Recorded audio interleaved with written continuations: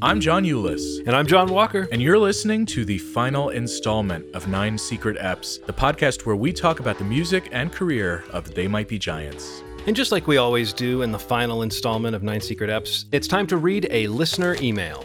Right, we finally got one. Brant Clatterbone of Hill Chase, Montana writes, "Are you ever going to do an ep that doesn't start with one of those doofy skits?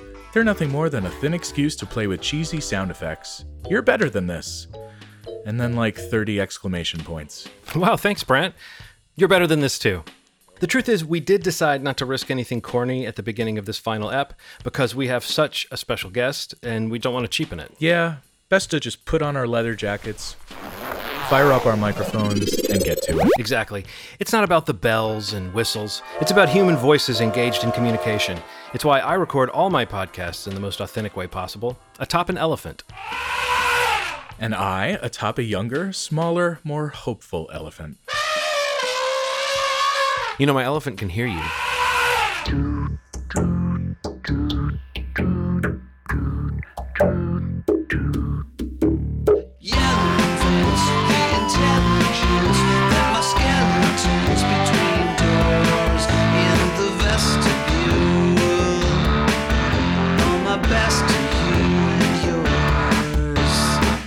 And here we are in the vestibule, the part of the show where we take care of any business that we need to up top.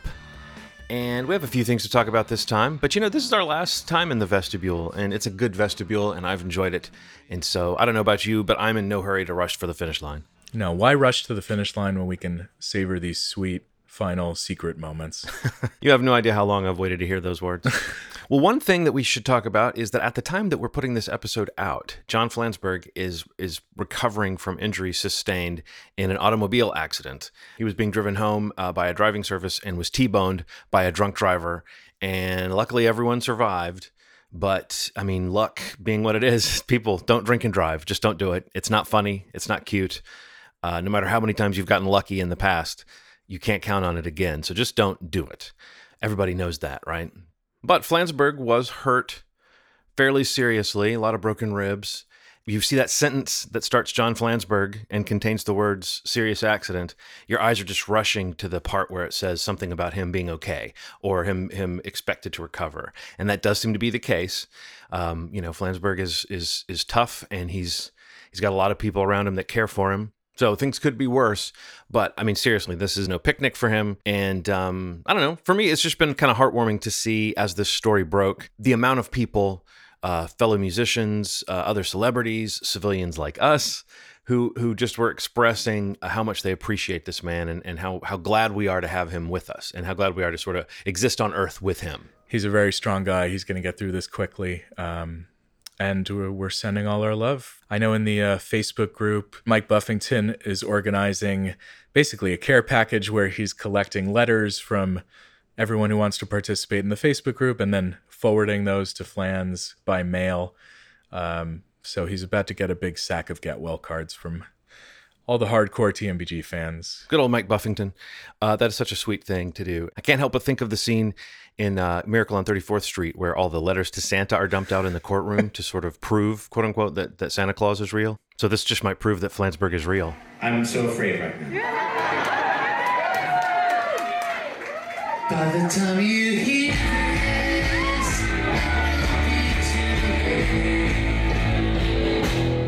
Yeah, another aspect of this moment in time for the band that we should definitely mention is that when Flansburgh was hit, he was being driven home from the show that was to be the kickoff show of their nearly completely sold out and oft postponed Flood anniversary tour that was originally supposed to happen in the spring of 2020. I've had tickets to a show in DC since late 2019, and that show has now been taken off the calendar a fifth time because it was supposed to happen 2 nights after the night Flansburgh was in the accident.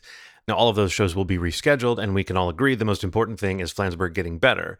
But still, I think it's worth noting that this is a bummer for the fans, the band, the crew, I'm sure.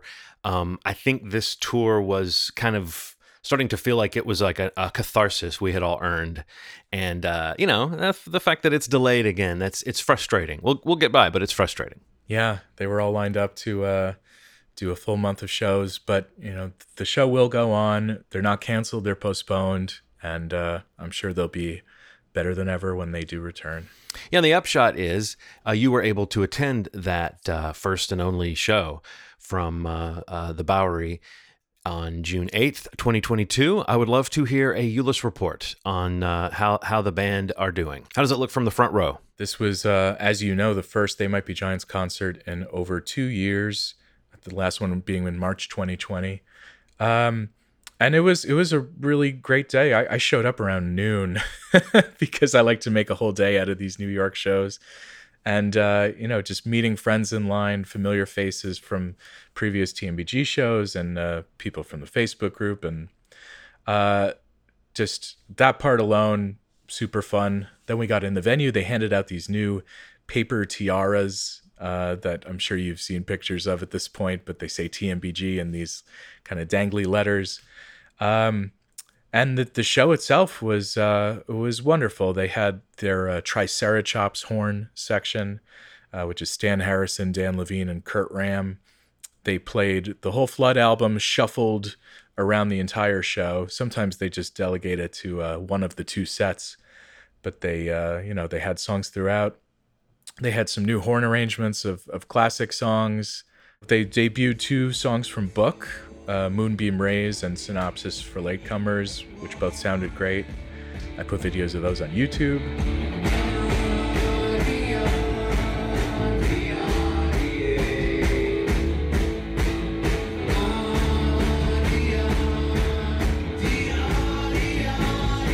It was a triumphant show.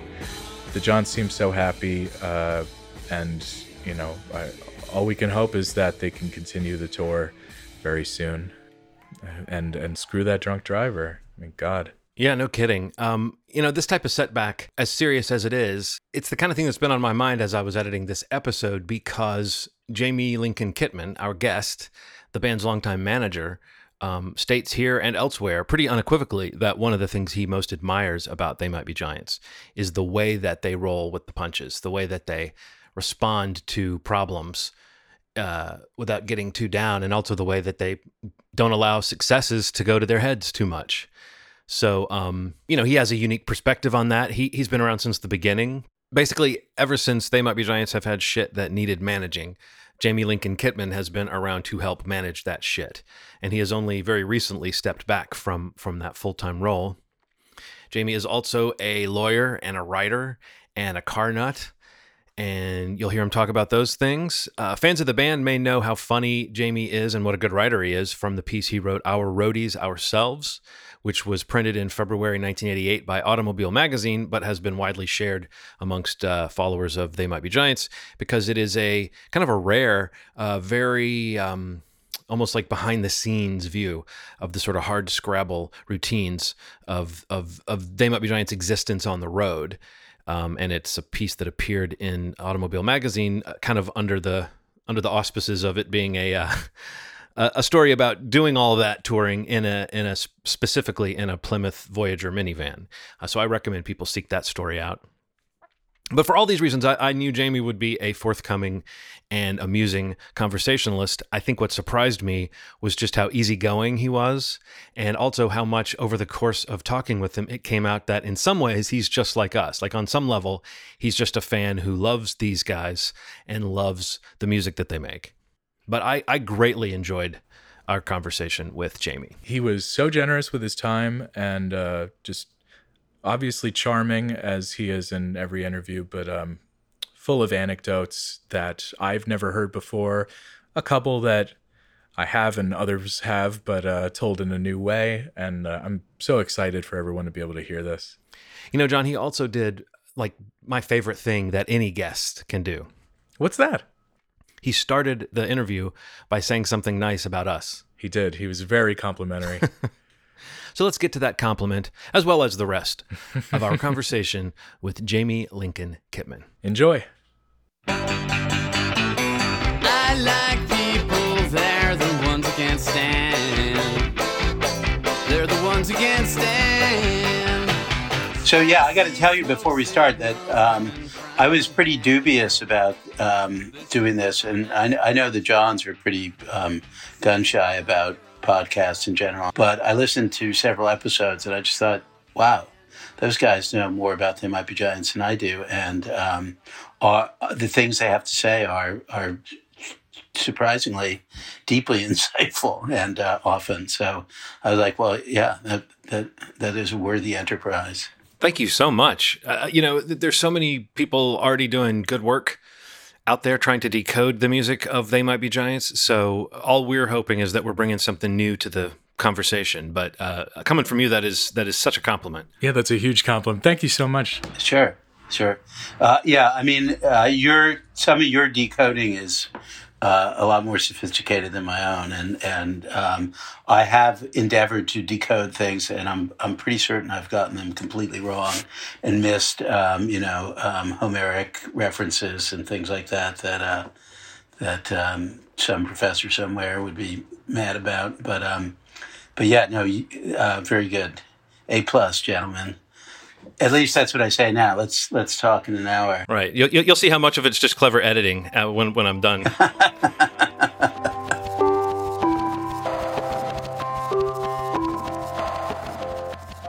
I wouldn't blame you if after all these years the songs and the albums have started to blur together. But I would love to know if just off the top of your head there are any favorite songs or albums that spring to mind, like maybe a Flansburgh, Anna Linnell. Two Flansburgh songs that really blew my mind, that I think really speak to just his growth as a songwriter, and they're also really succinct in the best They Might Be Giant style. Memo to Human Resources and Careful What You Pack. Yeah, I love those songs. Beautiful. So many of them are just like great. I don't even calling them out is just tends to minimize how great they are by not mentioning all these other songs. She's in trouble now. It's a new year. Careful what you buy. There's no going back. She's lost from the beginning. She's the new girl. Linnell is like, he is the genius's genius, and I love his voice. I love his harmonies and his melodies, and just like, oh God, there's a trillion songs that I love. Then Lita Crane was just, it practically brought me to tears the first time I heard it, and it still is such a powerful song. My parents didn't even get divorced, but really like. The album that I think struck me the hardest in its day was Lincoln. I love Mr. Me. I love I've Got a Match, Stand on Your Own Head. I don't even know how they do it, honestly. I'm embarrassed too. It's just like it's a wealth of riches. Love people are there. The smell of love is everywhere. You think it's always sensitive and good. That I want to be understood. I've got to match your embrace and my collapse. There's never been an album where I'm like, well, that was kind of bad.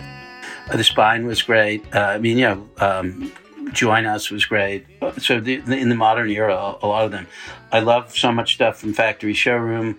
All those things, were colored for me in the time by the fact that I was part of the music business, and the music business was really not paying attention to them.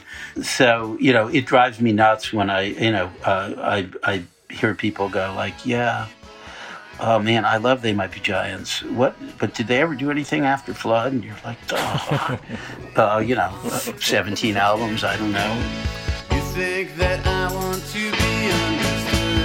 I've got to match your embrace and my collapse. Even when we get along, I've got to match your embrace and my collapse.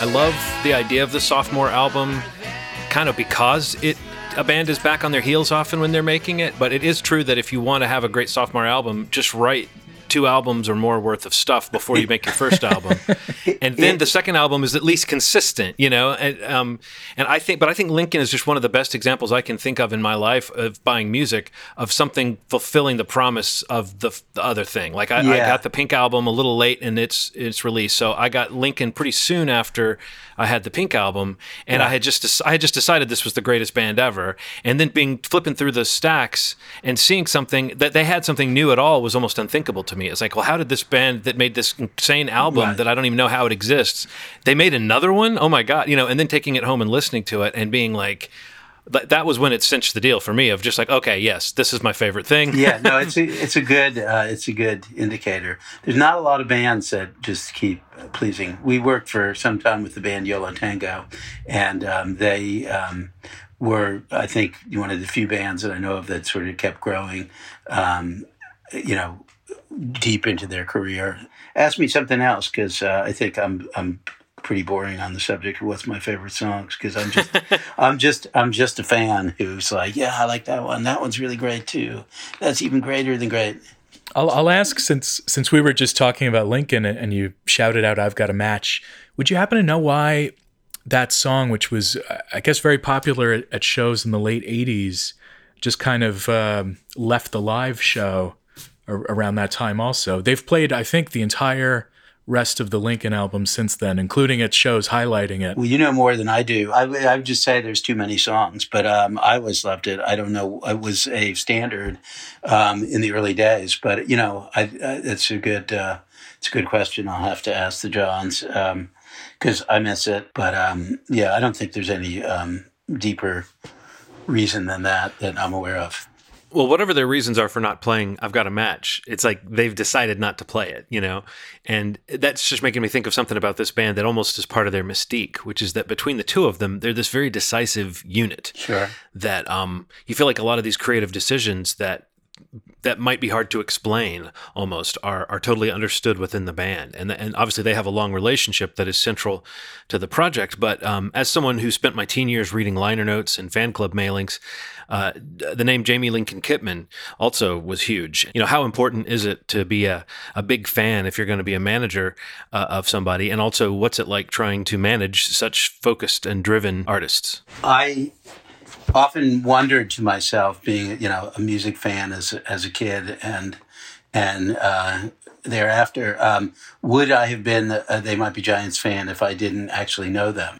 The short answer to my question is that I think I would have. I mean, They Might Be Giants are in my, they're in my pantheon of all-time great bands. And if I was to say, if you were to ask me, are they in the, top 5 greatest bands of all time, I would say definitely yes, even though, there's a lot of bands that I would also say, I guess my top 5 is bigger than 5, but, so yeah, I mean, their relationship is central to who they are, and that they're sort of the way they work together was a very efficient and powerful fighting unit. I don't want to sound militaristic because I'm not, but I've often referred to it as the Rock Wars. It really is that. Bo Orloff, who is a dear old friend of mine and who I know you spoke to, used to talk about the Giants as being, kind of, well, we used to manage this band, The Ordinaires, and there were, 8 or 9 of them, and he always said the difference between the Ordinaires and They Might Be Giants was that They Might Be Giants were kind of, there was 2 of them. They were kind of like the Republicans and the Democrats in the House or Senate, and they basically agreed on most stuff. Mm-hmm. That was true, 25 years ago in a way. It's not today, but they basically were, kind of 2 sides of the same moon. And whereas the Ordinaires were more like Italy and fractious, and there were 8 different strong positions that had temporary alliances and went away. John and John always they always pretty much worked as a unit, which is not to say that they didn't have disagreements or things, but most of them they didn't air even in a limited public fashion. So it was not always clear to me when they were agreeing or disagreeing, but they and they certainly we're not above, one of John Flansburgh might say, John, we really wouldn't like that. And then, you might happen to be speaking to John Linnell 6 months later, and he'd go like, what a great idea. And you go, oh, really? But in general, they generally saw eye to eye, and the things that you referred to about the uniqueness of their project and it really being they wanted to control their message and, image and things like that, sort of in the least materialistic way, but just really in terms of like what they were comfortable with was, very powerful and jealously guarded. And, I quickly understood that, it was really up to them, and that they were the types of talent who were not looking to be molded or shaped or formed, and that their vision was what we were going with. And, it worked for me, and it worked for them, and that was going to be the most important thing. And I think in later years of my career, working with bands that were less certain of who they were, where they fit into the world, where they wanted to fit into the world, what would be appealing to the people they wanted to be their fans, they really wanted more direction. And I guess I was surprised and a little uncomfortable with that, because I appreciated that fact about the Johns, that they were so clear on where they stood. Now, that doesn't mean that, we never had a disagreement, or that others didn't, or that they didn't take advice on board, about individual songs or, sounds or things like that. But ultimately, it's their ship to steer. And, they've done a great job. I think the proof is in the longevity and success and regard for the band. When we got to a major label and just the general atmosphere of the record industry was so much about these concrete measures of success and, enormous measures of success. These are years when there were people who would sell, 16 million albums and then their next album would sell, 7, and everybody would say they're over, and that was not the league that we were in. But we had a lot of serendipitous things happen, the Johns did, none of which would have happened at the risk of sounding like at a testimonial dinner for them. None of them would have happened without their innate talent, their sense of melody and harmony, and their lyricism and, stick-to-itiveness, incredible hard work, and an ability to take, punches, which the industry doled out, routinely. We were insulted so many times. I've often said about John Flansburgh in particular, he was at his best when things looked the darkest, whereas when things looked the brightest, it kind of made him nervous. When they looked the brightest in conventional terms. There's this interview clip of Flansburgh. I think it was posted on YouTube by a guy named Avi Forstein. And it's just in the part before the interview gets going, and the guy is kind of revving up. And he's getting ready to fawn over Flansburgh, and you can tell how uncomfortable Flansburgh is with being fawned over. I've been a fan. Don't say it, man. Don't say it. Don't start it that way? Don't start it that way. Oh, is it because you guys have been doing this for... We do better with hostility. We do better with a negative work environment. Oh, okay. Why are you still on the road? Right. Why do you still keep touring? Come on, man. We need a hostile work environment. Come on, go back to writing your kids' songs for Disney. Thank you, Avi. There is something almost like austere about that approach that, you can't talk about them without at some point talking about how hardworking they are, and the hitting the road constantly, making all these songs, making all these albums. It's like they are so clearly into the process of doing it, and also somehow very realistic about what are your chances as a band to survive if you don't somehow keep moving and keep making stuff. I don't think it's insignificant. The meaning of geographical boundaries and the place of people's birth and rearing it seems to mean less in American society, but they are classical New Englanders, I think, in some way, and they do have that work ethic, and they're very austere, to use another word that you use, just in their personal selves. Not that they don't enjoy a good time and not like nice things, but they're, that's not what animates them, and they're not showy people. Well, I mean, they are up on stage showing off, but they're not show-offs.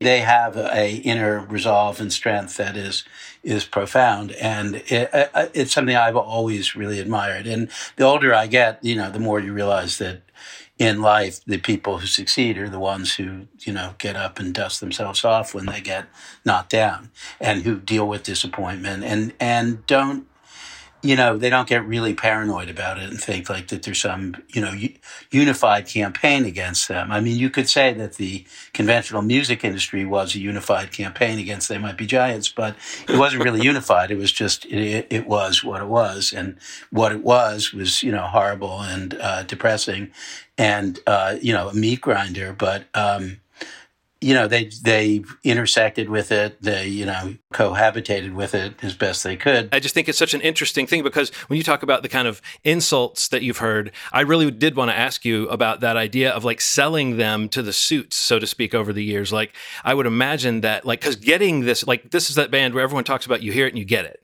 That means there are people that hear it and just don't get it. Plenty of those. So I'm very curious about that. Some of the things you must have encountered. Any stories you might remember? How many weeks do you have? Well, I remember playing They'll Need a Crane for a very nice lady before it had come out at some West Coast label.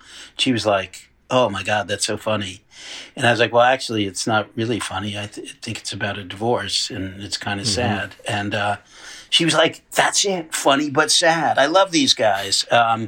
Or another time where there was the label EMI wanted to sign They Might Be Giants, and there was a guy there named Rob Gordon who started out as an intern and who had worked his way up to A&R assistant, was now sort of a full-fledged A&R guy, but he had been trying to get them to sign 3 bands. They're funny to remember. One was Def Leppard, one was the Red Hot Chili Peppers, and one was They Might Be Giants, and he couldn't get them to do it. And he was writing, 75-page memorandums, like that. But one day, somehow, the then president of EMI agreed to have a meeting with the Giants, and Flansburgh couldn't come. And John Linnell and I went with the A&R guy, and the president of EMI is sitting there in his big chair with his ponytail, and he goes like, "I've checked out all your videos. They Must Be Giants. Don't Let's Stop. Like magic. Your videos are so inspired." And he points to me and he goes, "And you, my friend, are a motherfucker guitarist." And I go, "Well, actually, I'm the manager of the band. The guitarist couldn't make it." And he was like, "I knew that." There was a lot of insincerity, and it was funny. And there were I remember one publishing guy who goes, "Oh, if only it sounded like the first record. I love the first record. This is completely different. It's just no good." And I was like, "Okay, well, I guess you won't be giving us a publishing deal then." I guess I can understand why this music would just fly right past some people. But for me, it was sort of like I fell in love, the second it crossed my path. When did you first hear them? The first time I saw them was in 1983, I think. And Bill Krause, I was actually in law school, and pretty sure it was 83, and had a summer internship working for the New York Attorney General. And they were playing some dive bar in Hell's Kitchen, and Bill invited me. And if you took away the guest list, there's -3 people there, but they were absolutely like blew my mind.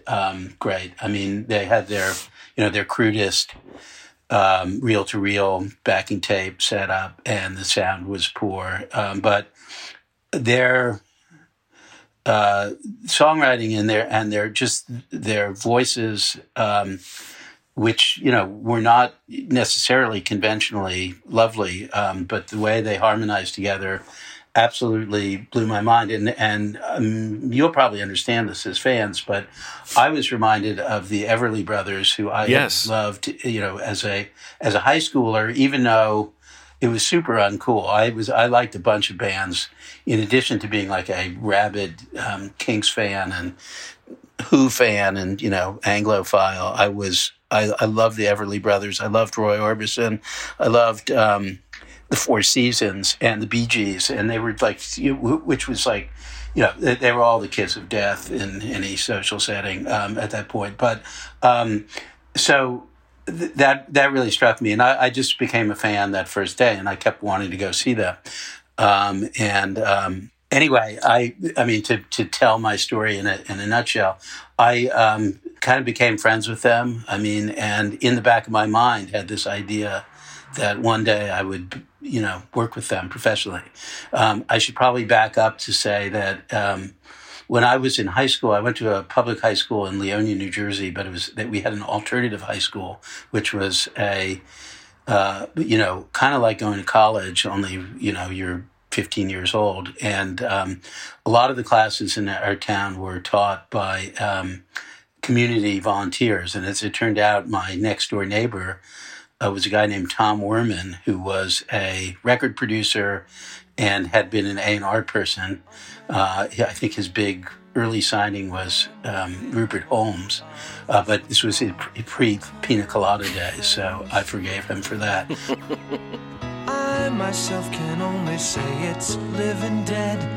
Right into the office with a song in my head that goes la da da da da da da da da, and you know it grows. He went on to produce, he became basically Mr. Hair Metal of the 80s, and he produced Ted Nugent, Poison, Motley Crue, not Metallica, LA Guns,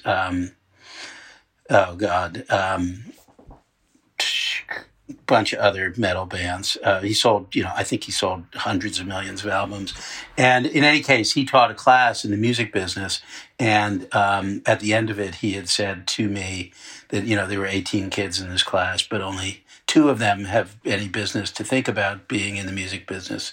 And you're one of them. And I was like, wow, So that sort of stuck in the back of my mind. And even though I had worked in newspapers and gone to law school, and so forth, I had it in my mind while I was in law school that maybe I would work with They Might Be Giants somewhat. So it was really, it's sort of like to get to point B. I tell young people, it helps to have an idea of what you'd like point B to be. So I just sort of hung around and became a kind of relatively media savvy and energetic super fan, was just friends with them. We amused each other. They were smart. They were people you would love to have to a dinner party, because they were, fully conversant on pretty much anything that anybody who is, reasonably educated would know about or want to talk about, and funny. So in any case, we became friendly, and this is the Jamie Kitman, They Might Be Giants creation story. I basically wound up in this place where I was going to all their shows in New York, and they were almost all in New York. And then I would invite people because I knew people at newspapers, and my dad had been a newspaperman. He was a TV critic in New York, and so I had some connections through that, and he knew some people in the entertainment business, and so I was just always inviting people to their shows and trying to spread the word. That was fine. I had jobs. I clerked for a judge out of law school, which presented more jobs to me because it was, way above any station I had imagined for myself. And I hadn't really thought about becoming a practicing lawyer that much. I really had this unusual view that going to law school was like, in America, was like learning a martial art, and that it would be useful in whatever I did. My parents encouraged that view. My father in particular, who had a few friends who had been to law school and never practice law, and that seemed to be a respectable thing to do to them. Whereas, other people that I went to law school with were shocked, horrified, jealous, amazed that you could go to law school and not go straight to work for some crappy law firm and become bored and alcoholic and, secretary pinching, within the first 2 years. In any case, simultaneously, I had been developing this career as this fledgling career as an automotive writer. I had sold some pieces while I was in law school to a magazine called Auto Week, and then this new magazine called Automobile Magazine.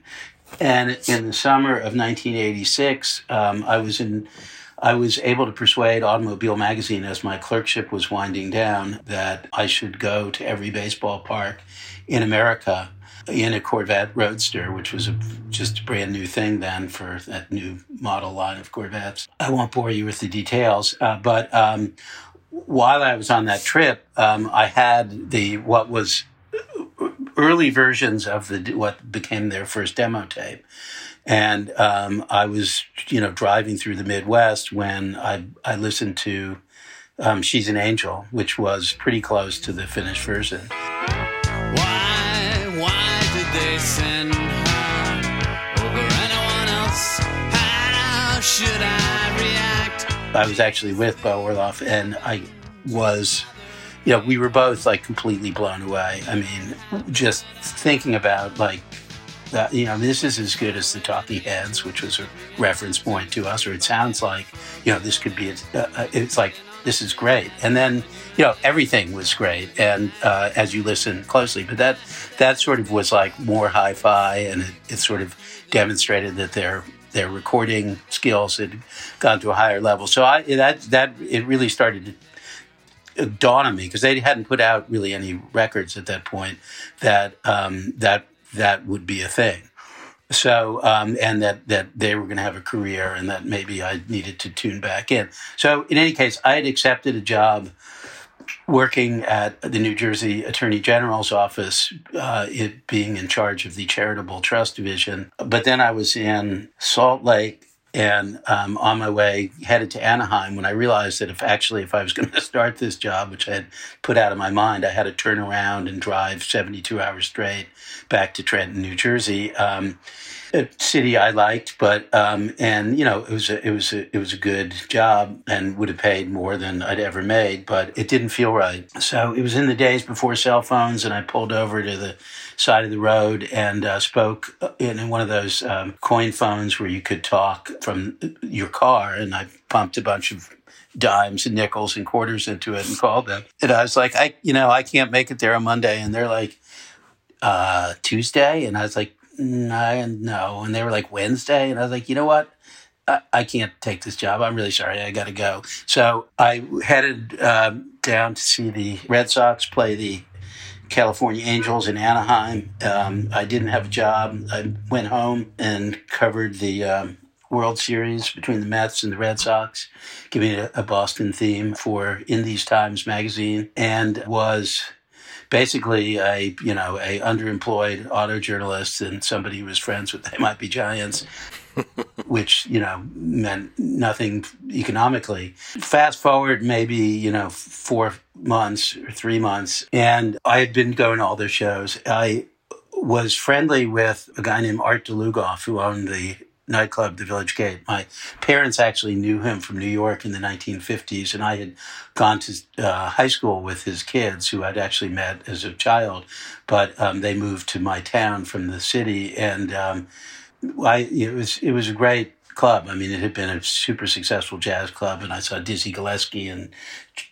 Charles Mingus and Dick Gregory and other comedians there as a young person, and he was frank. He said, look, kid, jazz is dying, and my room is empty too much. I mean, I had gone to see the Dirty Dozen brass band there, and there were 12 people. And so he was like, I was like, well, I know this band. And he was like, well, hey, listen, if you can fill this room up give me $500 in the bar and it's yours, you know, and it's a 450-seat room. And to that point, the Giants had gotten to the stage where they could reliably sell out any of the East Village clubs, which then were about 100 people capacity. And, you know, I was like, hey, let's do a show in the West Village, you know, which was like, it wasn't exactly like saying, hey, let's go to, you know, Hamburg and do a gig, but it was, or let's go to, you know, the moon. But it was, you know, it seemed like a stretch, not least because the room was so big. But we were like, well, you know, if we could just sell a couple hundred tickets, you know, we'd certainly make money. But, you know, we were setting out to theoretically sell 900 tickets through no fault of my own. A publicist who liked They Might Be Giants and I think wanted to manage them managed to place a story in the New York Times about Dial a Song and They Might Be Giants, which hit like 2 days before this gig. And so suddenly it turned out that we ended up selling 700 plus tickets. And at the end of the night, well, you know, I should preface it by saying that the Johns had said, you know, we don't want to partner on this, which is what I had proposed. But you and Bill Krause can, but we get $150 a show, and that's your deal, and, you know, take it or leave it. And we were like, okay, we're going to take a chance. We're going to, you know, risk $300 or something like that. Anyway, at the end of the night, Bill and I are in the dressing room with the Johns, and we have like, you know, $6,000 in cash, which is more money than any of us have ever seen in our lives. And, you know, it's just like, you know, in piles and in unsorted piles. And I was like, here, you guys got to take some of this money. And they were like, no. We made a deal. And I was like, wow. And then they said, but if you want to be our manager, you know, that would be good. And I was like, okay, you know, I'll be your manager. And so it was sort of like, that was the first step of my They Might Be Giants dream coming true. Really, the job was to get them to be able to quit their day jobs, which seemed really important to me. And something that I had sort of learned watching writers and people that my family knew, that, you know, ultimately there was this moment of truth where if you were really going to do it, you really had to do it. And it wasn't for dilettantes and hobbyists. You know, they both were living as close to the bone. It was humanly possible. I mean, Flansburgh was probably the first resident of Williamsburg who had a guitar, and which nowadays is funny. But and Linnell was living in Hell's Kitchen. He was a bike messenger, and Flansburgh was like, you know, counting people in Grand Central Station for Metro North. They had, and doing some art directing type stuff, but they were both really junior positions. And so we started to work on ways that they could quit their jobs, and it all came very fast. And this is all sort of building up to my larger point that things really went great for a long time. Not that there weren't disappointments and disasters, many of the technical variety, when the tape machine would go down on the road or the crappy car that we were using to tour in broke. You know, it was all good. Everything right is wrong again, just like in a long, long trailer. All the dishes got broken, the car kept driving, and nobody would stop to savor. So obviously you were hearing nearly finished versions of the album tracks as you were coming on board as their manager. When did Bar None Records enter the picture? They had actually gotten their deal with Bar None before, several months before I started managing them. So the record was out. The first record was just out. But I had sort of been brought around as, you know, before I was managing them and before I had even passed the bar, which I did probably, if the album came out in October of 86, I probably got my bar exam. No, actually I had passed the bar. Check that. But I was brought around as basically like, you know, here, you're the lawyer, and just smoke these people out. And in general, almost everybody who was approaching them was some kind of joker or, you know, like, just trying to jump on board, and none of it was really persuasive. And in those early days, if somebody was really, you know, great, I would have said, this person is really great. But they were mostly, not up to the task at hand, and I don't think really understood the Johns. So in any case, I knew the Bar None people, and they were nice guys, and I gave it my blessing, and they did the deal essentially on a napkin. And then when I came in, I was able to paper up some of the stuff that was open. But the Bar None guys were really agreeable and were super, not of the like, wait, you've just signed your life away to us type of thing. They were really not that way. And then after, nobody really knew what the first single on the record was, but, everything was happening slowly enough that we could sort of do like what amounted to market research. And there was such a thing as college radio that was tracked. So we could see that while we had thought that Puppet Head might be the first single, or maybe it was the strongest song, or Hotel Detective, that Don't Let's Start was very much, the one that people were playing. I mean, that song changed my life. That was an MTV played in the afternoon thing, out of the blue, Don't Let's Start. And it was like, I heard it once, and I never saw a video again for months. But when I bought the tape and I finally found it and played it, I was shocked at how much I remembered it. That I had been for months humming it, and how much it stuck in my mind on just one listen. Right. Like, to me, that's one of the best pop songs anyone's ever made. Oh, very much so. And it was it's a hit song. It really just is a hit song. At one point, when it was being released as a single, there was the sense that it needed, a little more bottom end to make it sound a little heavier than it had been, because, the recording stuff was so crude and synthetic that, that was something that troubled me more than the Johns, and it probably didn't matter, I just look back at it, but that was as much meddling as I could do. But they did a remix of it and beefed up the toms or something like that.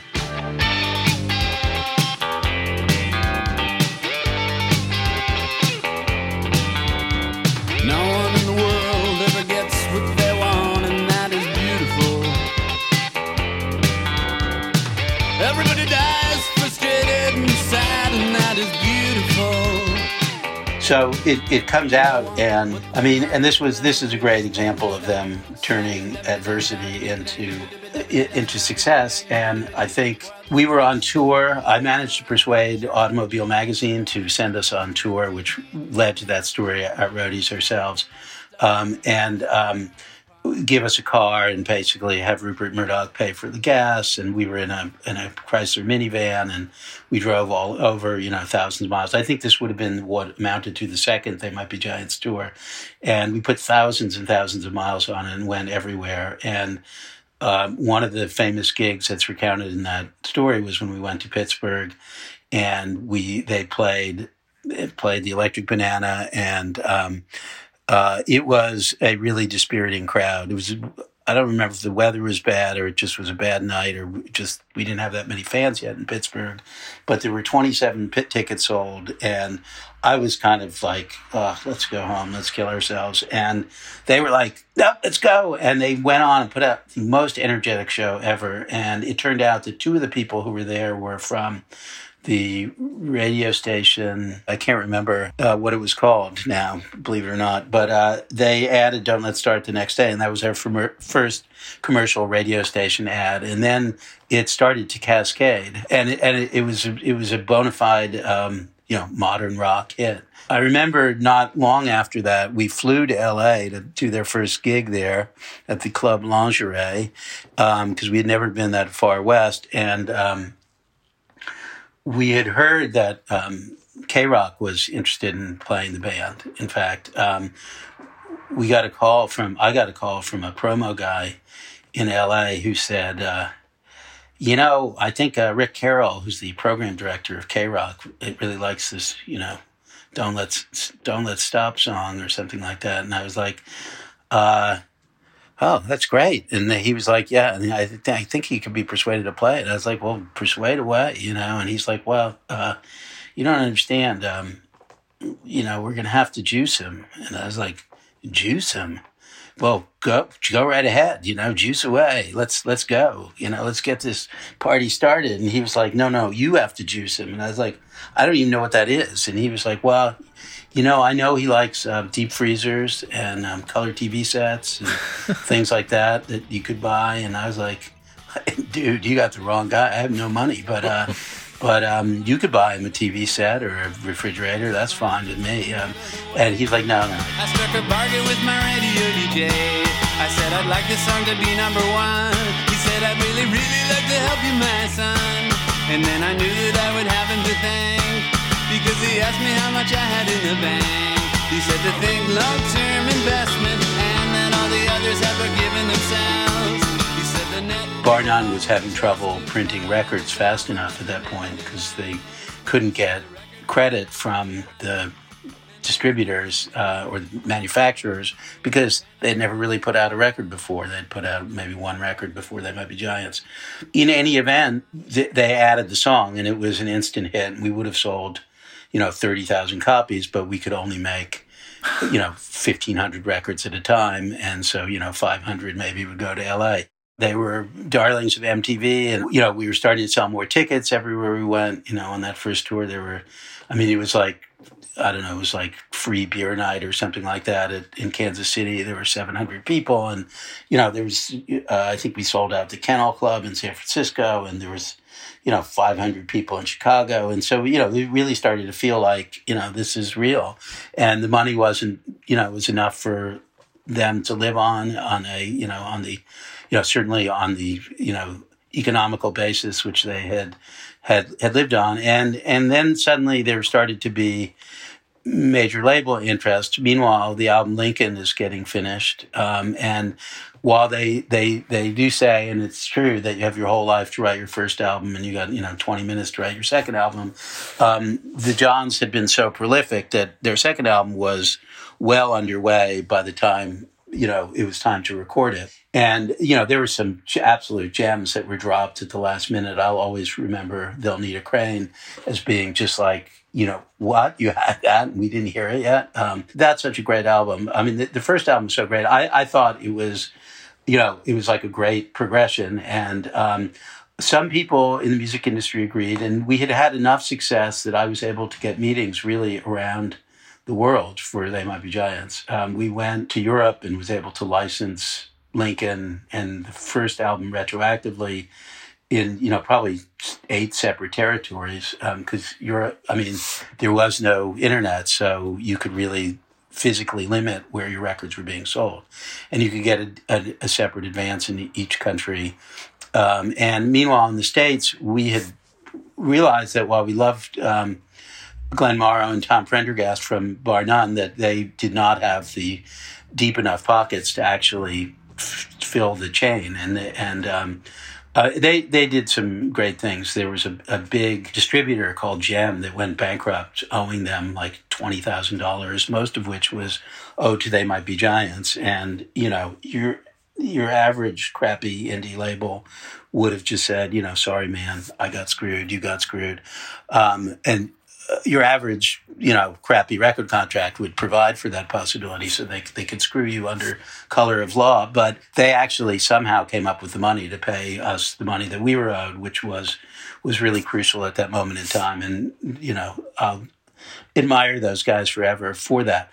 In the meantime, we were able to do a deal with Restless, which was part of Enigma, which was a very big indie at that point, to do the distribution and manufacturing and bring their muscle to bear. And so Lincoln had a much healthier, kind of physical distribution situation, plus some additional promotional help.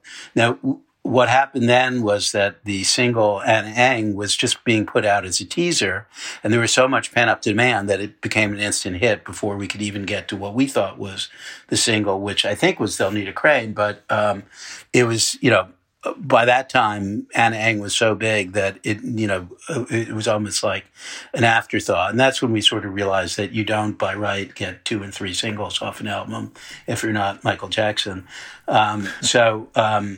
That Anna Ang turned out to be a really big hit. And then at that point, there was already a lot of major label interest because even if they didn't get it themselves, they could see that, the kids were digging it.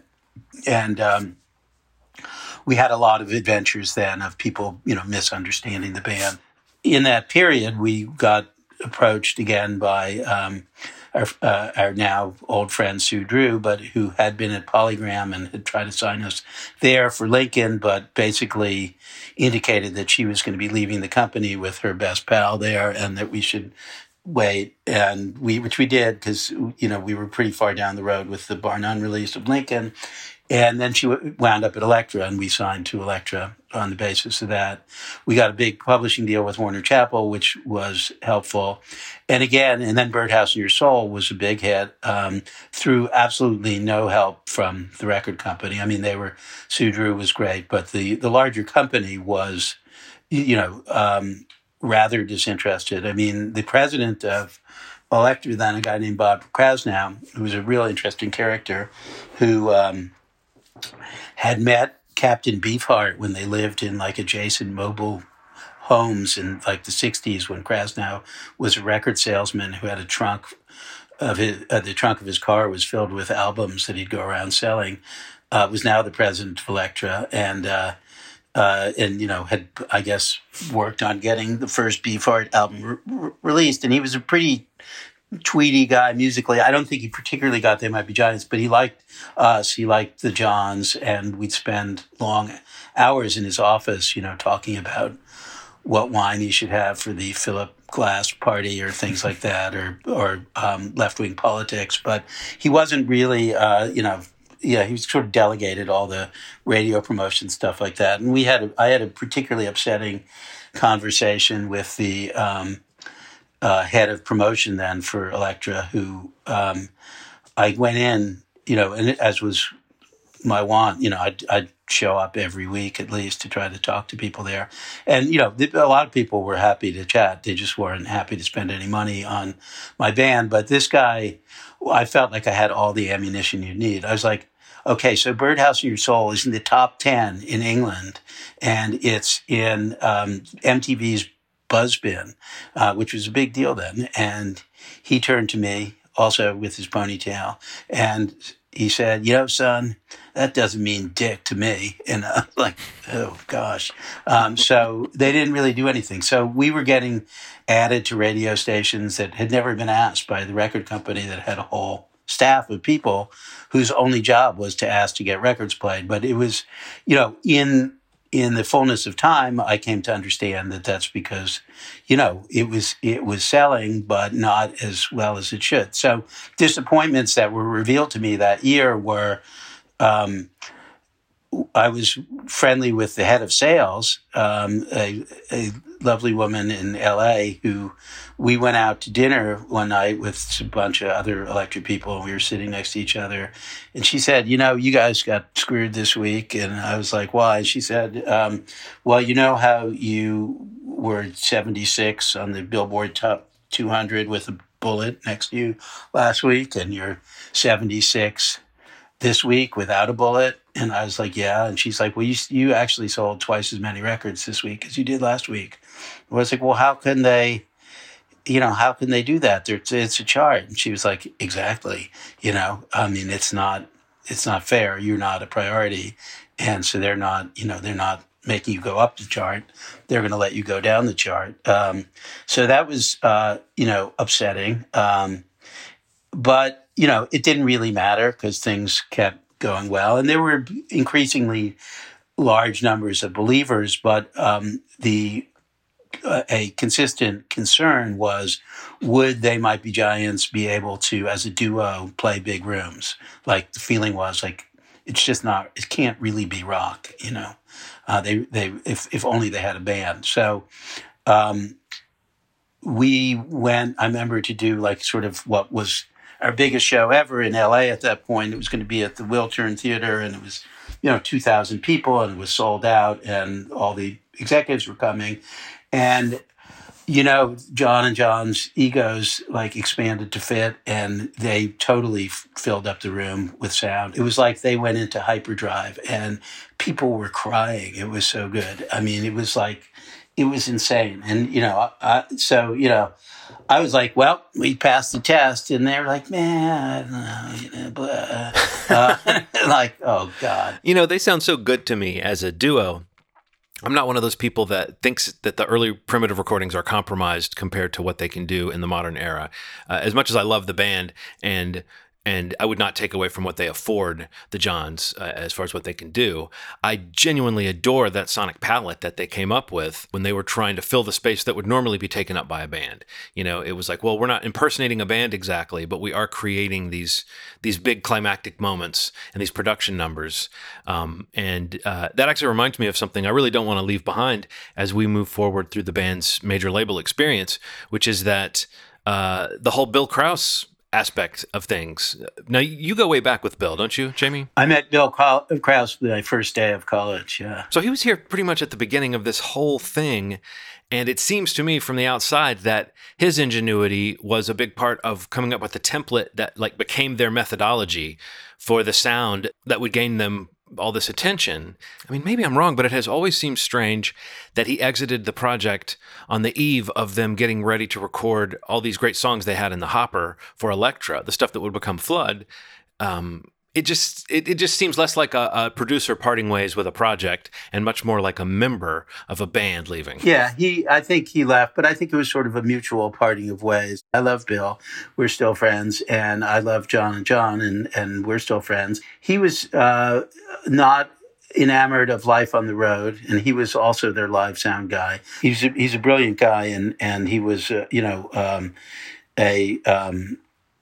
super hardworking and super creative, engineer and producer. But I think, they needed somebody to, sort of show them around. And I think as they got their, sea legs in the studio, they didn't need it and they didn't really want to hear it. And, the truth is that, the Giants were never enthusiastic particularly about having producers.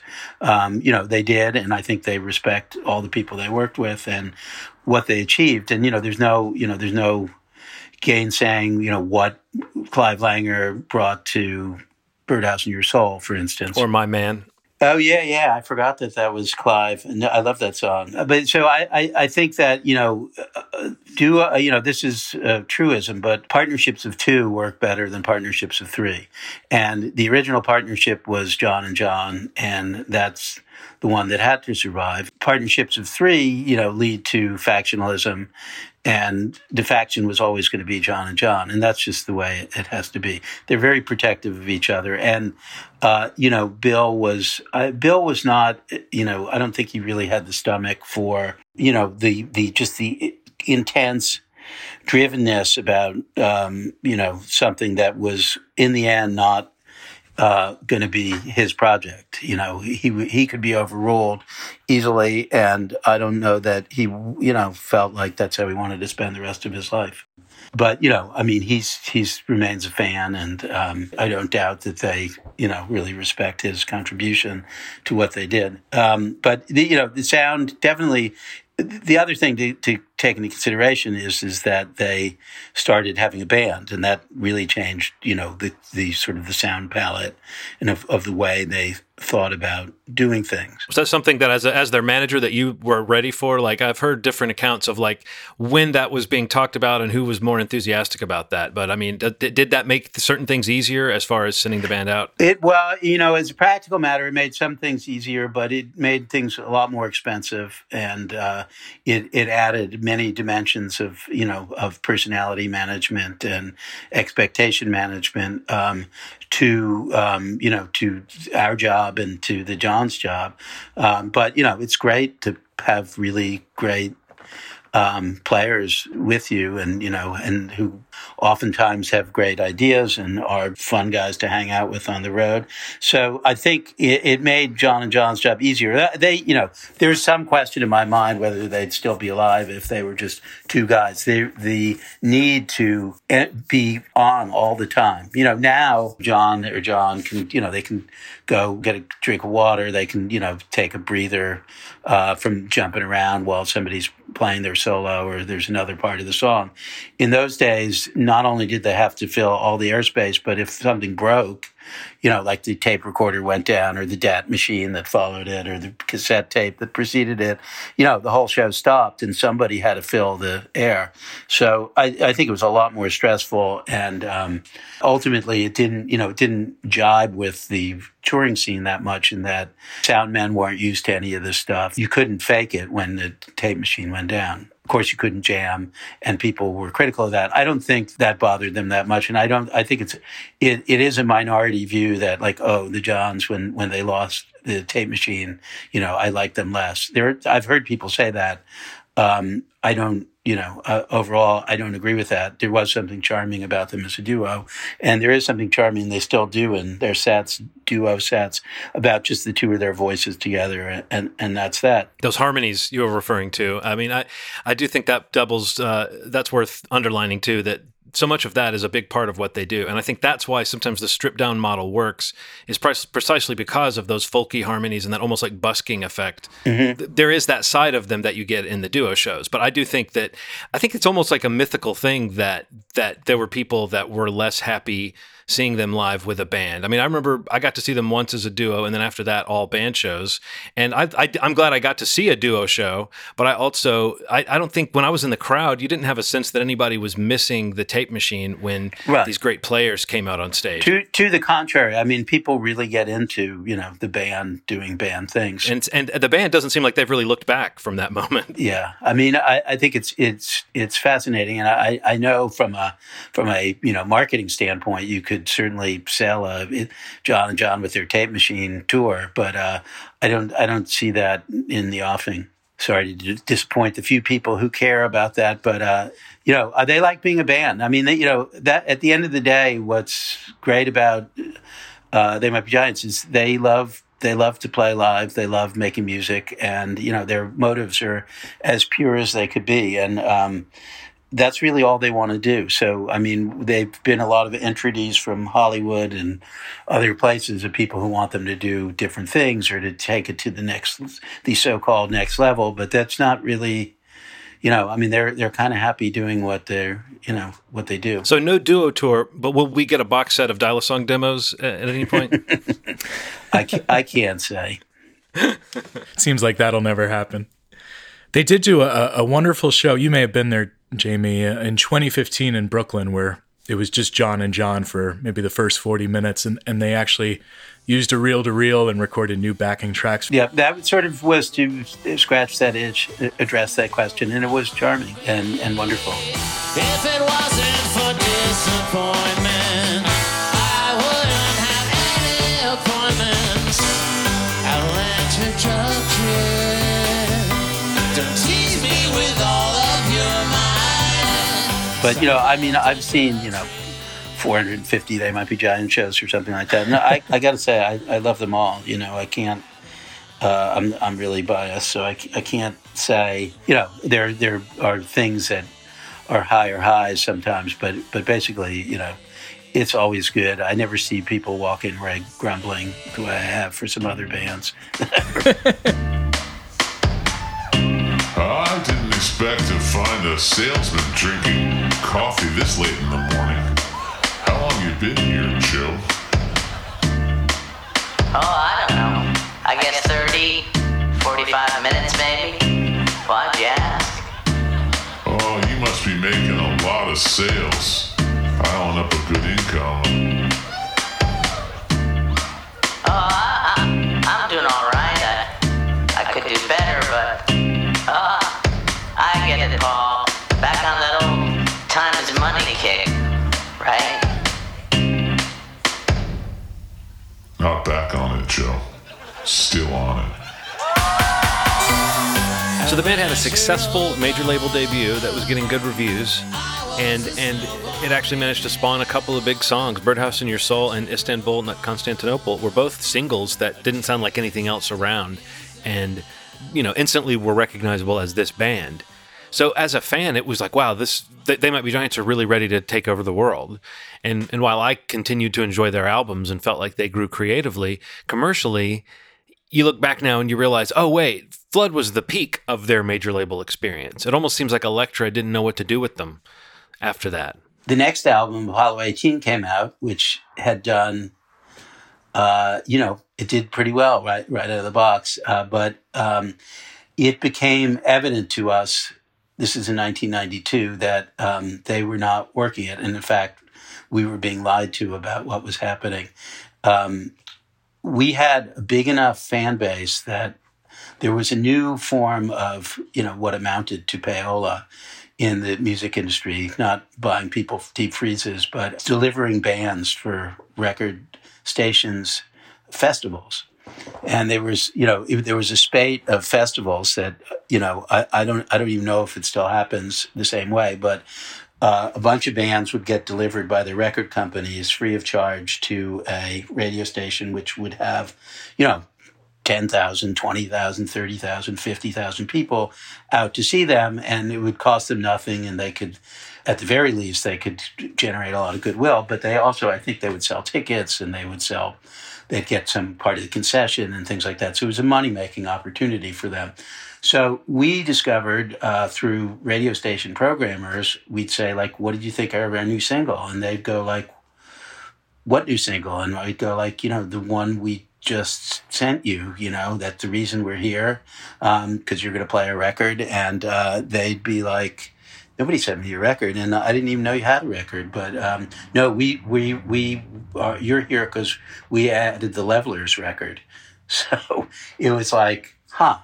And so I confronted the promotions guy who denied it, and he brought in another person who was like, how dare you say that? But this happened in 6 places, and at some point I had persuaded them that they should test market the song The Guitar at Top 40 Radio.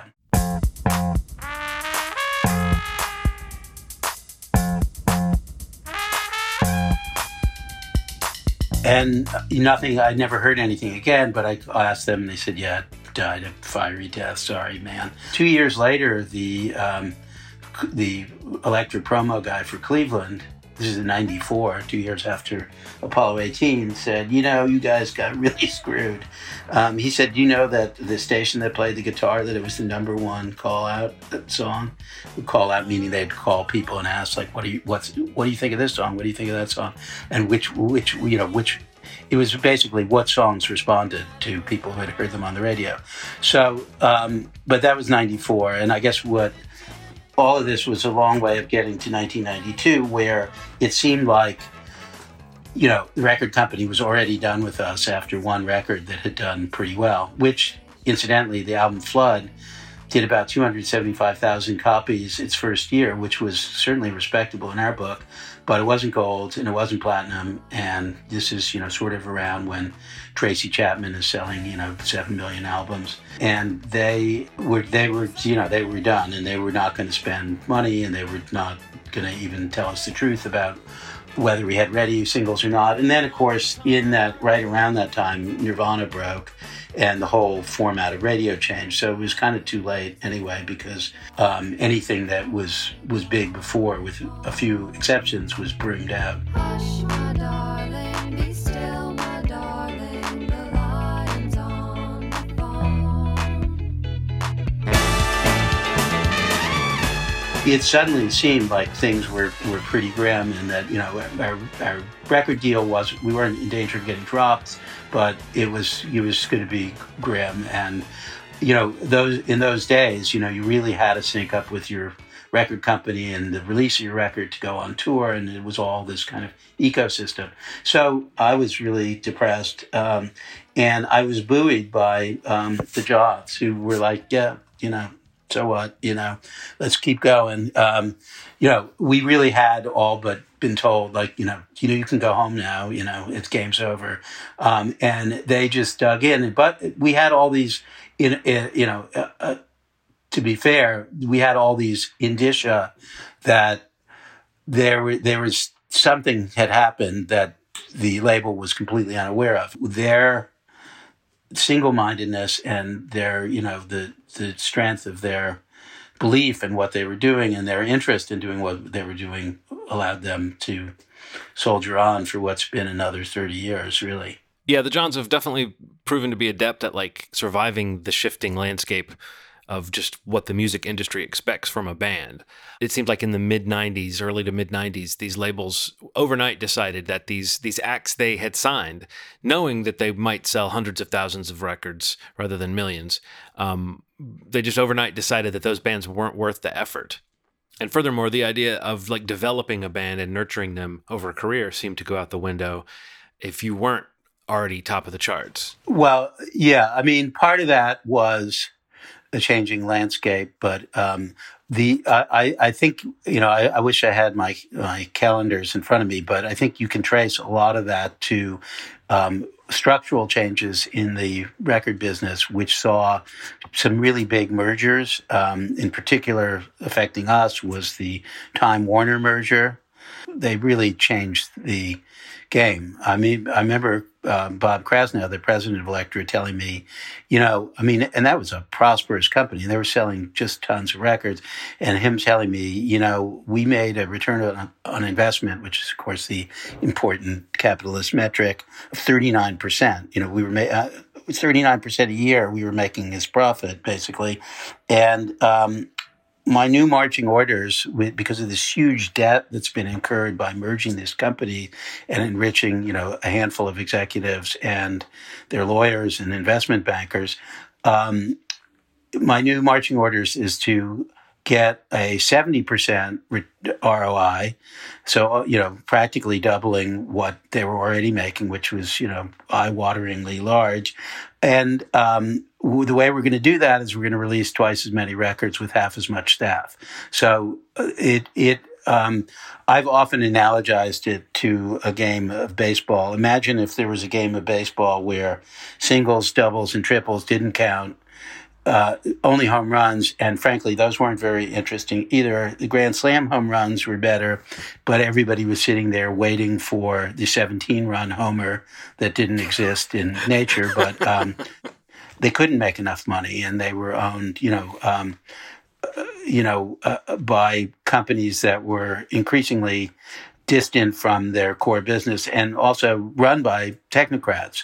And so it was all a numbers game. And, you know, I mean, when you looked at it that way, I mean, I was fortunate to work with people at other labels who had similar pressures. There was a guy at Polygram named Peter Kupke who was, he was the president of London Records, and he had good taste, and he was a good guy. He had tried to sign the giants at Atlantic Records, but I knew when I was coming to talk to him about some bands that, based on what they were going to sell and what his quarterly nut was that he had to bring in revenue, I deserved, on a strict numbers basis, about 11 seconds of his time maximum. And, if then he talked to you for an hour, he was wasting money, I mean, in the strict metrics of the business.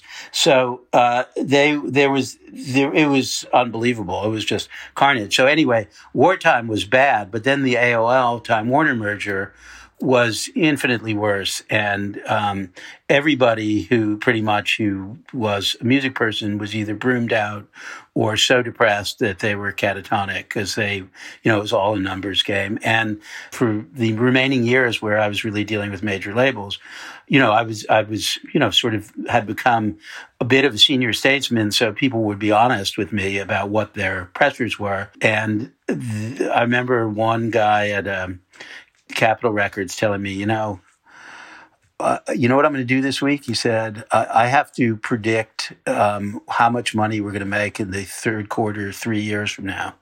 And I have no fucking idea, because how do you know? Who knows what's going to be a hit in 3 years? And why should you even tell yourself that it's going to be that? So then what becomes appealing are the real tentpole acts. So at Polygram, I remember vividly when I think it was Zootopia, the U2 album that super tanked, and it was going to be a big tour, and they were planning for it for 2 years in advance, and everybody was excited, and it was like all the money was going there. And then it was as if everybody, in the days of steamships, everybody had come to the pier to watch the Queen Elizabeth docking, and while it was there, it just blew up and burned, and everybody died. I mean, it was like you couldn't have been sadder, and it couldn't have been more horrific spectacle than watching that album go down. And of course, if you were managing an act that wasn't, anywhere near that level of importance to them, it was like every man and woman and child for themselves. So the music industry has hurt music in so many ways that one can't even begin to recount it. And it was terrible when I got in the 80s, and it was terrible when when we left major labels. And pretty much, I would say, it's been 10 years since I really had much to do with major label, 8, 9 years. It's almost like it's pointless if you're trying to break new music, unless it sounds like old music, like specifically like what was a hit yesterday. There's not a lot of appetite. And if they can't see their way to millions of streams, instantly, they really, and the honest ones will tell you, we just don't really have time for that. I'm curious about, we've talked a lot about what went wrong with major labels in general, not just with They Might Be Giants, but they basically became independent in the late 90s and started their own record label, Idlewild. Right. What were the challenges there? Well, Idlewild was started. It was funny. We had done a deal with Rounder for a children's record. We were aware from the early 90s, really in the wake of the Tiny Toons cartoons, which used Istanbul and Particle Man, and that's how John first saw them. By the way, just so you can, if I'm sure you've heard that from many people. I remember hearing that, and I remember now that I wanted to correct something that I had heard, but I think I'm correcting you guys and not somebody else who was wrong. Just to refresh the listener's memory, when Bo Orloff was on this show, he told the story of how the Johns approved the usage of their music for Tiny Toons, believing or under the impression or maybe having been misled to believe that this was going to be something much closer to the old theatrical Warner Brothers shorts. But then we're disappointed to find out that it was kind of a kids syndicated show. We did not approve that use. It was a surprise to us. Wow. We came back from Europe, I think, or Japan or something, and we found out that it had happened. And so the Johns were not particularly enthusiastic.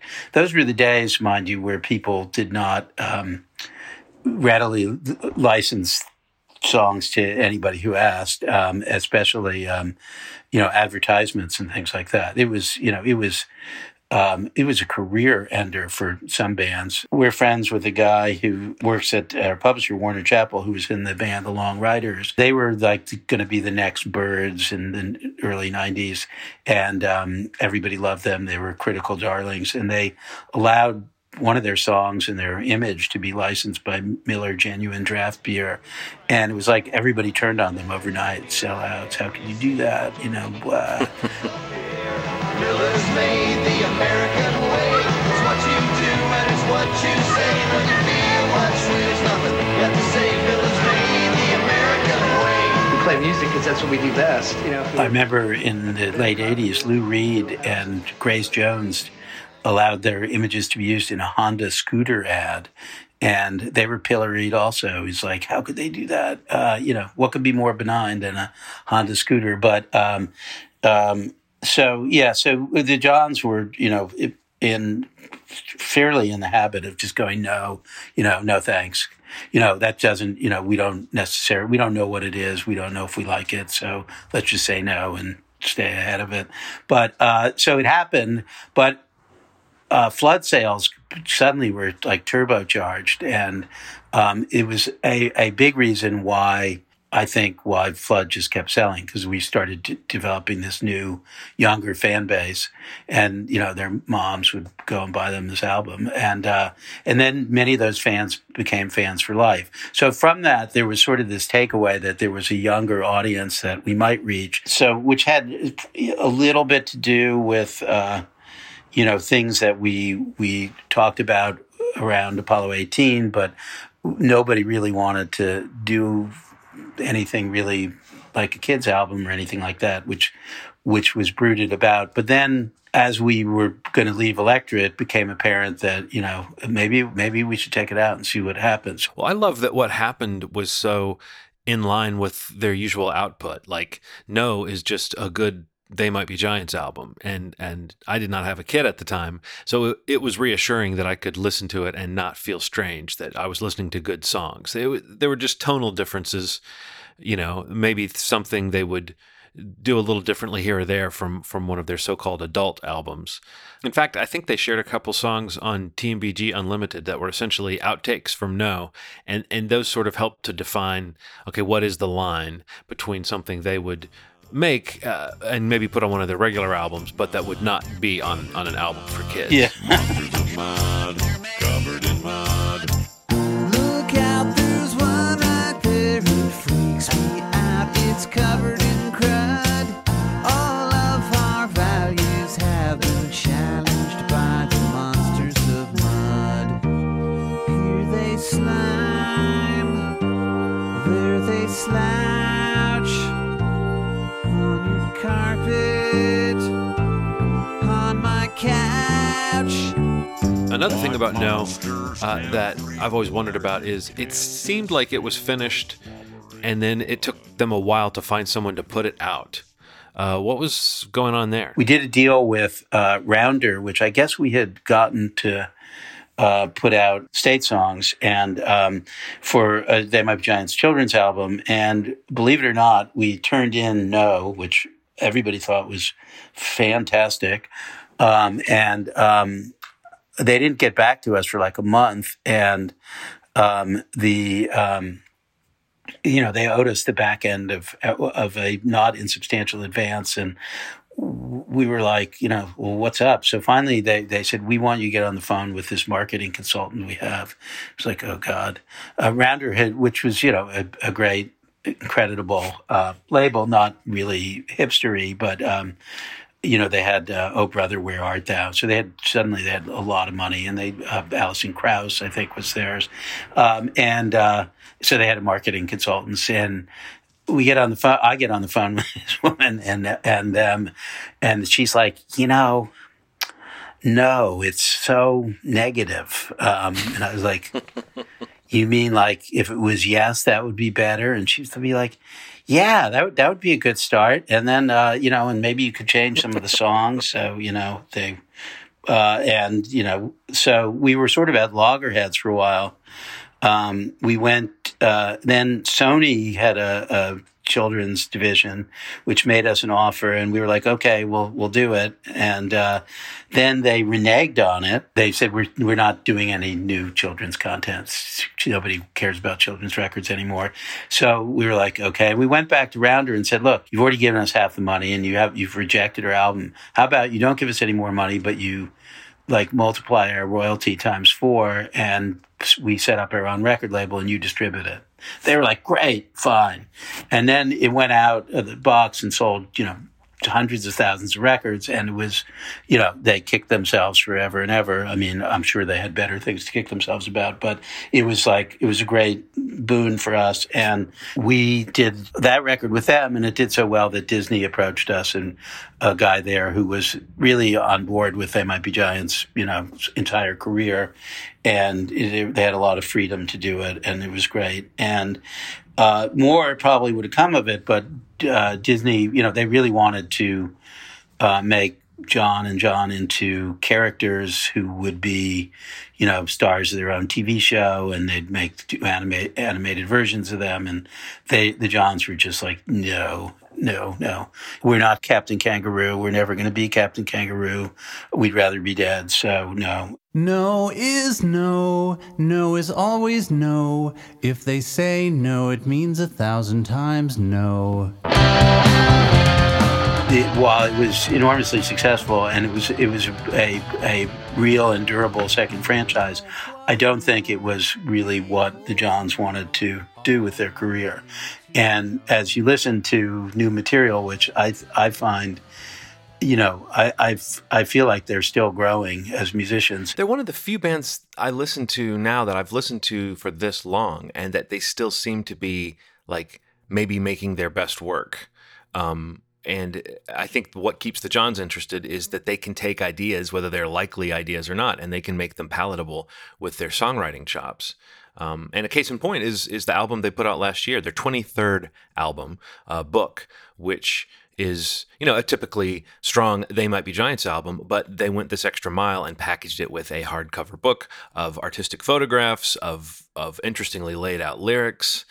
And I think they like that sense that, okay, well, here's how this album's different. Here's why you might be interested in checking in with this band, who's been around so long. I don't think I can think of a band that's done that many albums that can even write a good song anymore. I mean, it's like I bought every Kinks album there ever was until I think they put out an album called UK Jive, and they had been getting worse and worse and worse. I did not begrudge them their top 40 hits, but suddenly they had an album that had no good songs, and it was like a really sad day. They broke up soon afterwards, but the Johns, like every album's got multiple great songs, and I feel like their song craftsmanship, they've challenged themselves, and I'm blown away, and sort of the emotion and sentiment in it, to me, maybe it's obtuse for some people, but I feel it really strongly. Well, they keep such a stiff upper lip that I've always felt like they would be embarrassed by how much I cry when I listen. I just love it, and I can't even believe it, and it just makes me feel more certain that I was right in 1983 when I thought like these guys are going to be writing songs until they drop dead of old age, and they're going to be great, and there'll be people who like them. They're not nostalgic for themselves. They don't sit around rehashing their past work. They're already busy with the next thing. Yeah, no, I mean, there's no real need to stop and look back when they're still putting out such great material. I think at one point, Book was maybe proposed to them as like a coffee table book about the history of They Might Be Giants that was, right, going to have old photos, but they turned it into something, fresh and new and probably much more creatively fulfilling for them. I mean, I think there's the model that we've all seen of the rock band that's basically, resting on their laurels or, doing an oldies show or going down memory lane. And that, most bands, that drives nuts, when people go like, I love your hit from 25 years ago. And I haven't, did you ever make another record? And, of course they did. But I think the Johns really live that in a way that, they can, they're a working band and with, a highly creative output that continues. And I think that's what they prefer to focus on. And just as a matter of, what's satisfying to them. And they're extremely fortunate to be able to do that, and that the world, cruel place that it is kind enough to, to have a cozy chair for them. That's all the questions that time will permit. I'm afraid we'll have to leave it right there. Be assured that there's nothing more that can be done. That's all the questions that time will permit. I'm afraid we'll have to leave it right there. Be assured that there's nothing more that can be done. Doodly doodly doodly doo. Doodly doo doo doo doo. Doodly doo doo doo. Doodly doodly doodly doo. Doodly doo doo doo doo. Doodly doo doo. I noticed in the liner notes to Book, it's the first album that doesn't list you on the management line, and instead you get a thanks. And I was wondering about that, stepping back maybe from the day-to-day of managing the band. The name Peter Smolin has been, creeping up. That's right. What maybe fueled that decision, or what has that been like, taking a little bit less of a direct hand? Pete worked for me for, almost 20 years.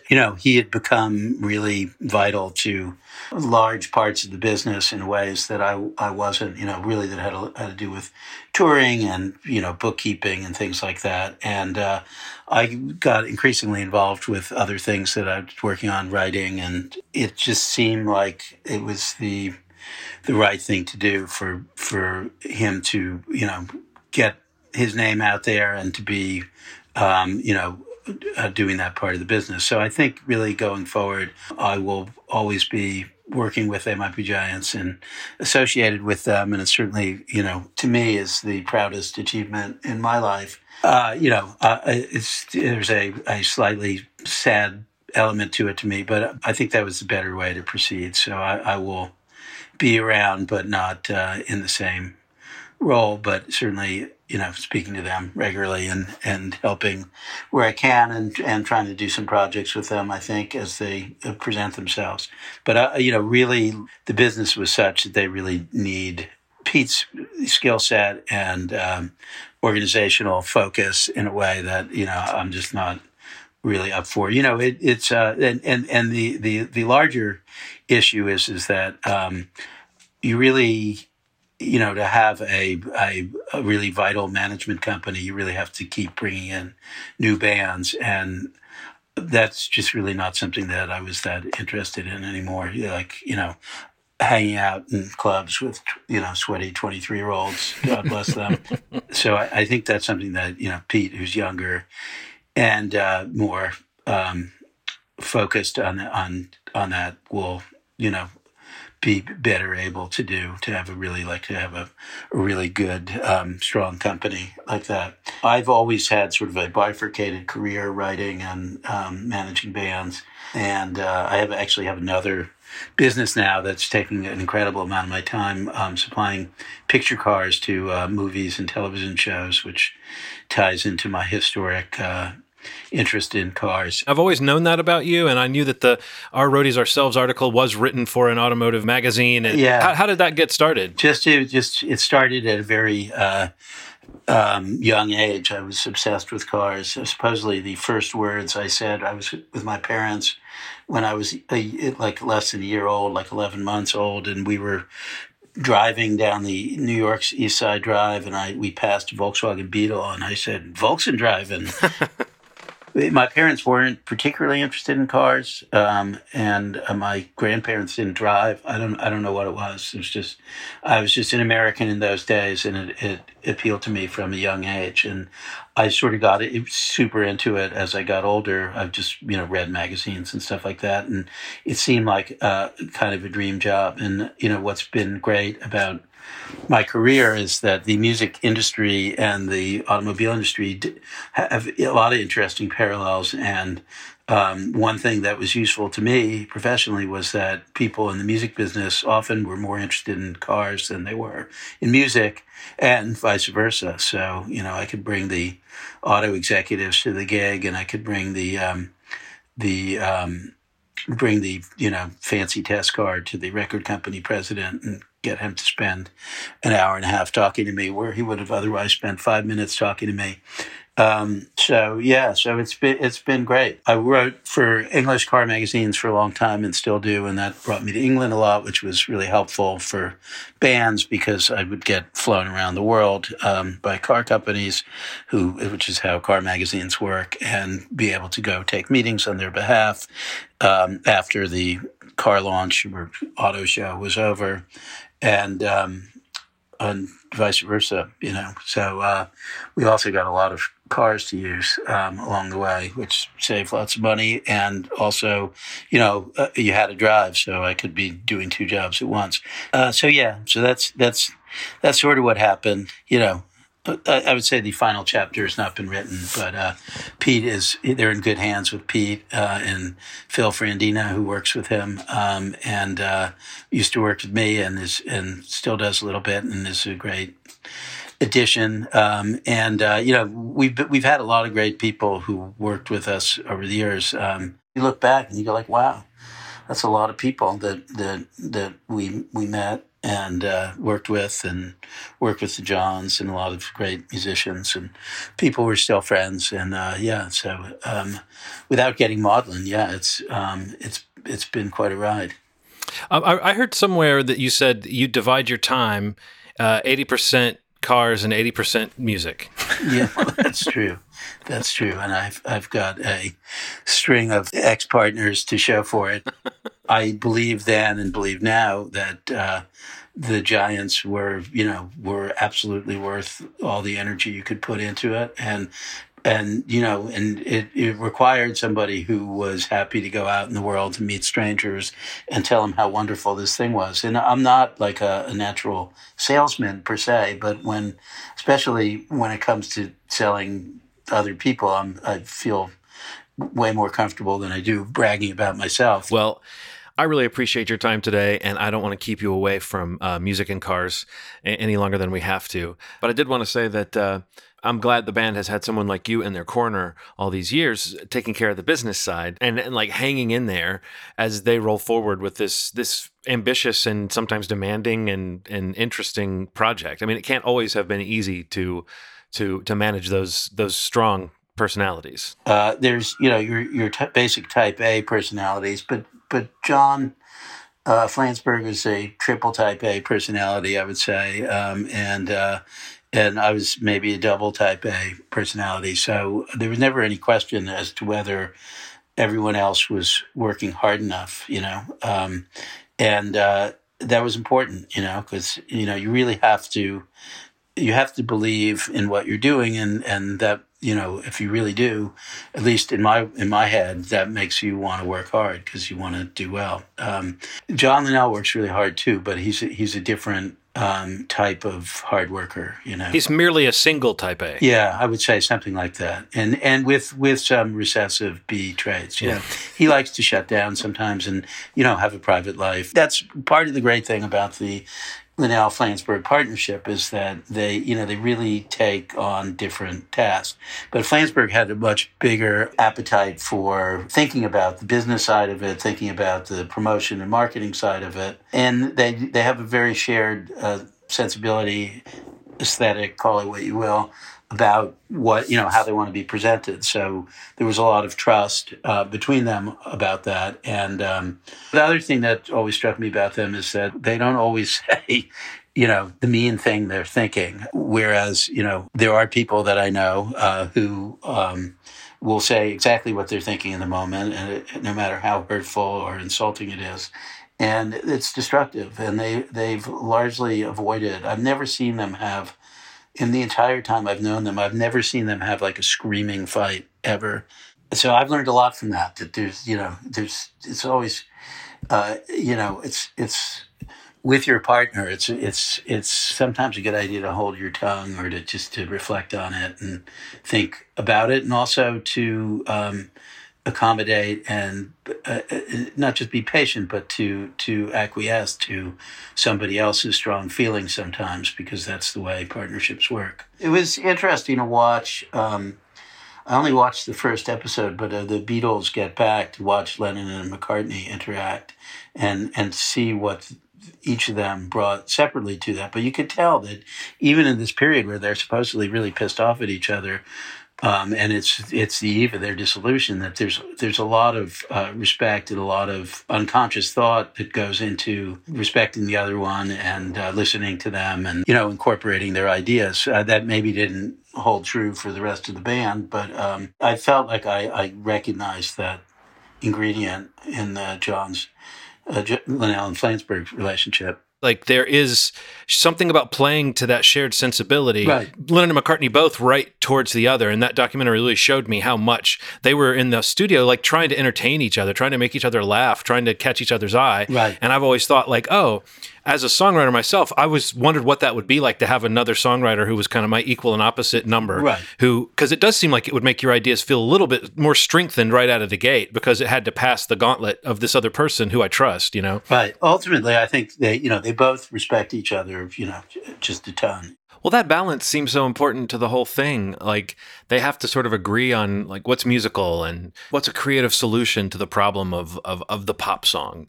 And what's funny. I mean, we haven't really talked about humor much in this conversation, but they have to sort of agree on that tone. It's essential to this project that you strike that balance of, you can lean into the absurdity of it. You can poke fun at yourself. You can laugh a doomed laugh maybe at how fucked we all are. But the music, the songs, the lyrics are never about, or hardly ever, about going for an easy punchline. It's music that's funny in the way that life is funny, which is not always like, haha, funny. Yeah, you guys have talked about that some, and I really felt that you made some good points just about the nature of how what they do is perceived and the nature of what people expect from their rock bands and musicians, and how, you know, like humor is a real double-edged sword, where, you know, I mean, on the one hand, you know, you have a Weird Al or somebody who's obviously just going for yucks all the time. And, you know, there's people understand that and they can sort of put it somewhere in their head.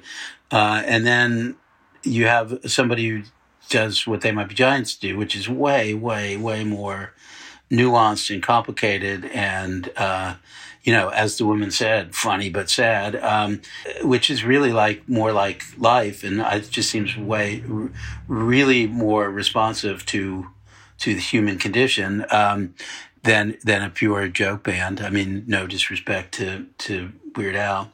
I'll be in the back, and I don't need the help. I'm good here in the back. I'm good all by myself. When I listen to a song like Memo to Human Resources, which is, you know, it just describes such an unhappy person having, you know, fucked up the evening and being embarrassed by their own behavior and but wanting to be left alone. How anybody could say that's like a joke, the work of a joke band or a joke, it just, you know, it makes me fairly grumpy. To me, it's just like a beautiful evocation of how people are misunderstood, how people let themselves down, and you know, there's so much of that in They Might Be Giant songs that so much that's wistful and kind of painful. Fans of theirs, you know, kind of relate to that. You know, they're kind of weird, but they're kind of normal. You know, and they have feelings. But I don't need advice. I'm down.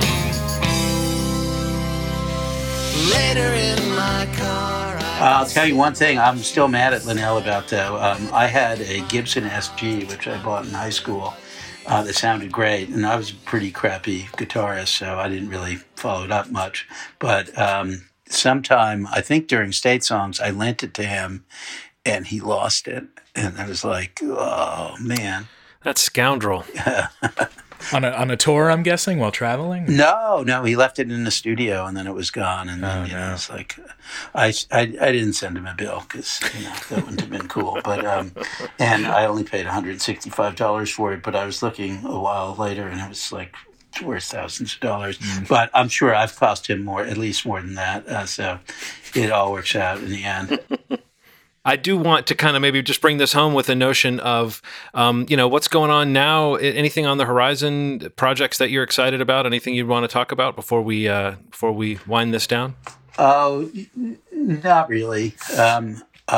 Personally, I'm working on a book about the history of gasoline. That's really about how they put lead into gasoline, which is a fascinating story and the great paradigm for all pollution in the 20th century, in my view, which I think is unassailable. So I'm excited about that. And one day I'd like for it to be a musical with music by They Might Be Giants. But you know, we'll see if that ever happens. But in the meantime, I'm just you know, just celebrating good times. You know.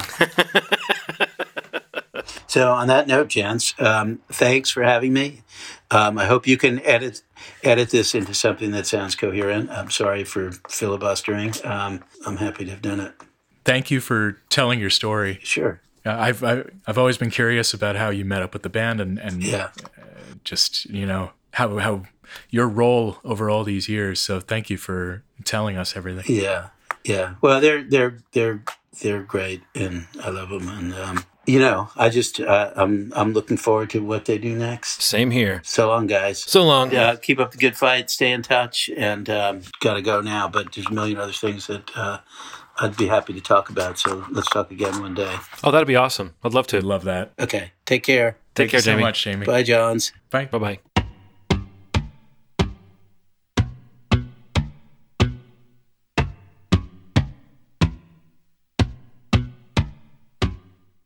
So we always close out the episode by talking about where people can find us online. You know, and I just kind of glibly ask you, but this time I feel kind of wistful. Like I need to give it some gravitas. So, Ulyss, where can people find you online? Oh, yeah, this is heavy.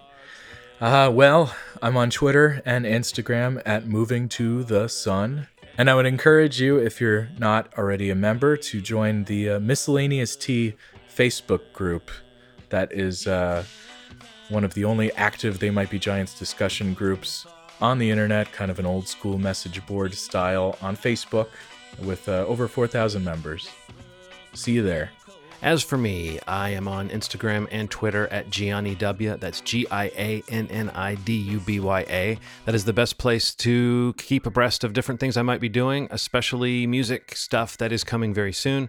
My musical alter ego, Sci-Fi, has a single coming out in July and an EP coming in September that I am very excited for you to hear. And if you like to hear me podcast about pop culture, you can hear a very open-ended conversation about movies and television with my friends Ronald and Steve on the show Movie Schmovie, which you can find wherever you look for podcasts. And also, you can look for the feed where I post various miniseries and podcast specials that I do, mostly pop cultural stuff, but there's also some comedy thrown in, and that is called FYIZ, like the call letters of a radio station. Just look for FYIZ on your favorite podcatcher app. And that's pronounced FYIZ? Fizz. It actually stands for your infotainment, but that is more confusing to explain than not to explain, like everything I do. This world's too cold, so I'm gonna run. I'm moving to the sun.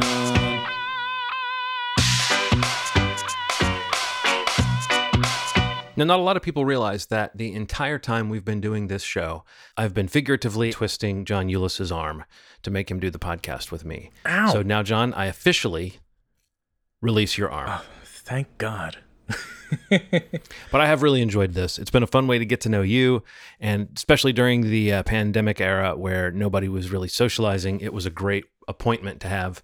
And, you know, the people that we've spoken to for this show are among some of my favorite people that I've met in recent years. So it's been a great experience having this outlet for all of my They Might Be Giants musings, which of course will not stop. In fact, you and I will probably be texting back and forth about something related to this band shortly after we stop recording this. That's just the way it is. Yeah, I feel like you immediately have a million things to talk about when you find out someone is a They Might Be Giants fan.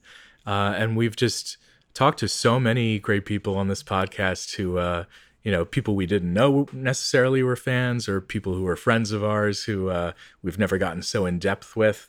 It's just been an absolute pleasure getting to talk about TMBG and spit up facts from the wiki that have been sitting in my brain for decades. I'll also just note that for me, any kind of creative project that I say I'm going to do and then I set out to do it and then I actually finish what I said I would do, it is a very strange but welcome sensation. This does, yeah. I'm feeling closure right now, maybe. And with that, I guess there's really only one thing left to address, and there's really only one way to go about it.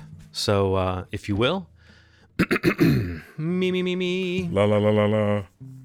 Now we have to go. Here we go. Watch us go. What if I don't wanna go? But you do. Maybe so. Just don't look for us next week. Yeah, we won't be back next week. 'Cause this never was a weekly show.